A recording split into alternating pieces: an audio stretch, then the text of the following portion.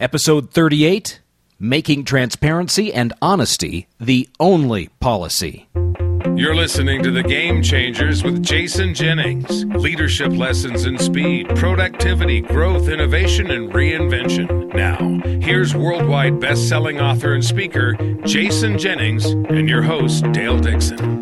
This is The Game Changers, leading highly principled people to their full potential.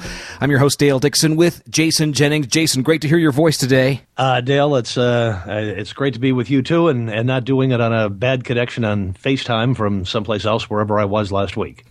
It's always great to spend this time together. And just moments before we do the podcast, you dropped the topic right there on the table for us. And today you said it's going to be about making transparency and honesty the only policy. And you want to share this amazing story of Jack Strack and SRC Holdings. And so first, set us up for us. Who is Jack and what is SRC Holdings? What's the story? Well, Jack Strack is a man that every person in business would be very fortunate to spend a day with. If you could spend a couple of $100,000, give it to a person and say, let me sit at your feet and teach me for a day, he's the man that you would want to do that. So here's his story. Jack Strack, very early in his career, went to work for International Harvester.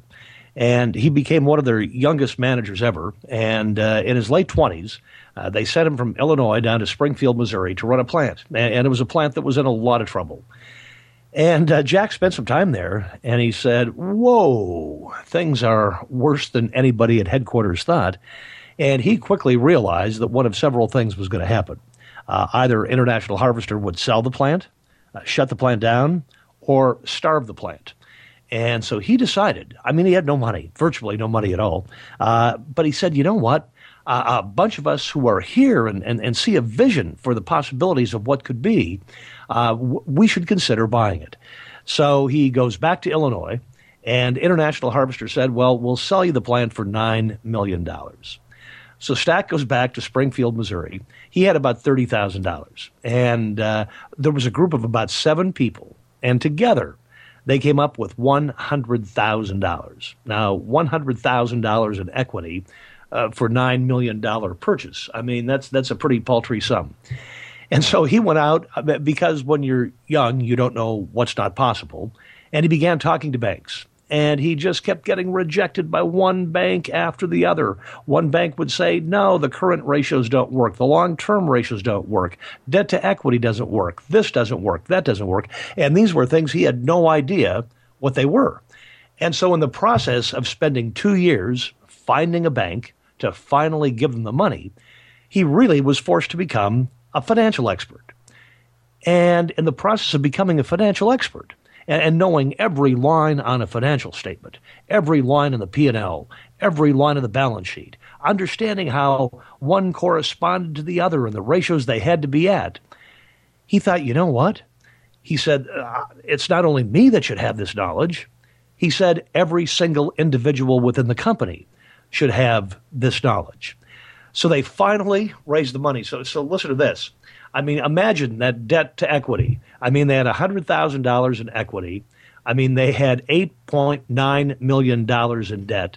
And when they closed the deal, their shares were worth 10 cents apiece.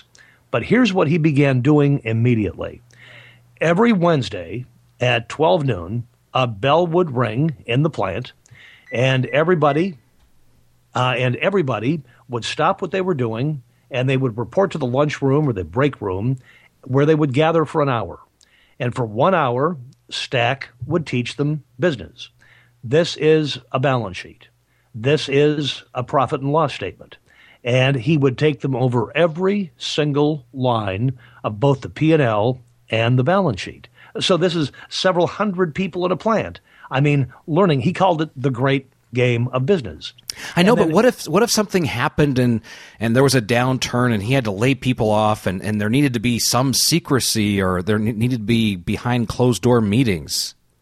Well, as Cliff Hudson, the CEO of Sonic Drive-In, told me, when Cliff had the receptionist in the executive area go out on maternity leave, he thought, you know what, I'm going to move out to the reception desk for the several months that she's gone.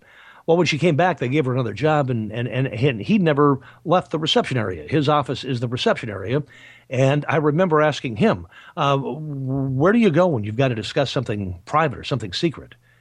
And he said, if a public company ever has to discuss something private or secret, they're probably doing something wrong. He said, there's nothing we can't talk about right here.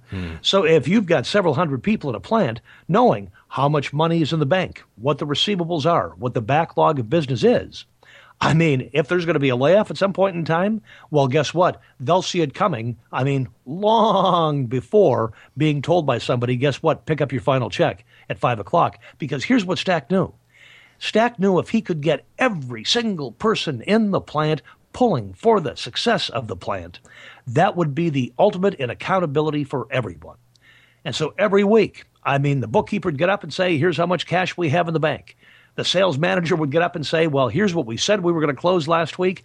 Here's what we actually closed. Just imagine the incredible peer pressure that was taking place. Well, in the process, I've had the opportunity to walk Jack Stack's plants at SRC Holdings, and you will have people who are rebuilding radiators, and I will tell you this, they know more about reading a balance sheet or a financial statement than you and I ever could dream of. He has taught them all to become business experts. He's actually put them all in charge of their own destiny, in charge of their own life. But here's the other story that Jack Stack told me. And I may have told you this story one other time, but it's a brilliant story because today SRC Holdings is actually made up of 35 separate companies. Jack Stack, many years ago, decided to go to China on a trip. And when he was over there, he was going to go and visit the world's largest manufacturer of fireworks. And so they were on a several-hour journey out of Beijing or Shanghai or Dalian or wherever they were. And his host said, we're almost there. And they came over the crest of a hill. And Jack Stack was expecting to see this huge, huge factory. And he didn't. He saw hundreds of little, tiny buildings. And he said, well, this is the world's biggest manufacturer of fireworks? Yes, sir, it is. Well, why are they in hundreds of small little buildings? And his host said, because you see, sir, occasionally when you're working with fireworks, they set off and you have an explosion. If we had one big building, we would have one big explosion.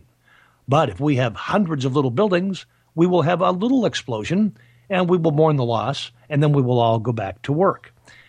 And this really spoke to Stack, and he said, why would I want to have one giant company with thousands and thousands and thousands of people? Let's insulate ourselves against potential downturns or against something that doesn't work out. And so he has built 35 separate companies employing anywhere between 100 to 300 people, and they're all individual freestanding entities. But in every single one of these businesses, once a week, you take an hour off and you go in and you look at the balance sheet, you look at the financial statement, and you get the report on the way things are. Well, how are things? Well, they've got less turnover than any other company. They've got higher employee engagement than you can probably ever shake a stick at. Oh, and Dale, those shares, when they began SRC Holdings with that $8.9 million in debt and the shares that were worth 10 cents each of those shares is now worth more than $250. And the company has literally hundreds and hundreds and hundreds of millionaires. Now, the last question I asked about needing a secret place to go and have conversations was I was being facetious. Hopefully that was obvious. We've had conversations in the past around this table, we call a podcast, about the importance of making everyone feel like an owner.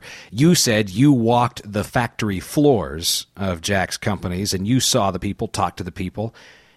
Tell me about the level of ownership they feel when they can grab a balance sheet and know how to read it to the depth and with clarity that they've been taught by Jack. Well, consider this, Dale. We talk about game changers here. This is not a game changer. This is a life changer. Because all of a sudden, if you know everything that's happening at your company, and you know the balance sheet, and you know the profit and loss statement, you've got no problem. You feel very empowered to say to Sarah, the head of sales, hey, Sarah, you didn't have a very good week last week. You better keep us all working this week. Get that nose to the grindstone. But in addition to knowing these things about your company, I'll ask you a question. Do you think you become a little bit more of a savvy investor in your personal life as well? See, what Jack Stack has pulled off with his open book management, which is 100% open all the time, it's not a game changer. It is a life changer. Absolutely. So the one thing we want listeners to take away from this podcast, look for ways you can be open and transparent, honest and transparent in your business. So what if you were to say, okay, listener, we've got a manager who's listening to this or a business owner who's listening to this podcast, and they're thinking, I don't even know where to start. When they walk in tomorrow morning, walk in the office, give us some ideas on where they need to start with the transparency. Well, there's that old throwaway line, which will probably date me because it goes back a long time, and that is, you cannot be a little bit pregnant. You are either pregnant or you are not pregnant. You are either transparent or you are not transparent. And if you're transparent, you have a necessity, you have a need to be transparent in everything. I mean, do you want to take baby size or, baby size steps? Well, you can do that. I mean, start with the financial statement. Start with the P&L. Start with the balance sheet. Start teaching your people the great game of business, and it'll catch on like wildfire. Well, that is excellent advice. We thank you so much. Tell you what, if you have gotten something out of this podcast, we encourage you to go to iTunes and be sure to rate and leave a review. We're going to start recognizing those people who do so. We'll call you out by name and give you a big thank you for leaving that review and that rating on iTunes. Be sure to subscribe to the podcast. Send the link to this podcast on to friends who would benefit from listening to Jason and this game-changing advice you hear. And Jason, any parting words for folks? Yes. Normally we're talking about my books, but today let's not talk about that. Let's talk about Jack Stack's book, The Great Game of Business. It is a book that everybody in business should download and read. The man is humble. He's authentic. He's a remarkable genius who has just done incredible things and changed thousands and thousands of lives. And the title one more time? Jack's most recent book is The Great Game of Business. Download it and read it. It is truly a game changer and a life changer. On the reading list. Jason Jennings, great to be with you today. Thank you so much for that great advice. We'll talk to you next week. See you next week for a cup of coffee. You've been listening to The Game Changers, leadership lessons in speed, productivity, growth, innovation, and reinvention with business thought leader, best-selling author, and keynote speaker, Jason Jennings. Read Jason's most recent New York Times bestseller, The Reinventors, and visit his website at jason-jennings.com.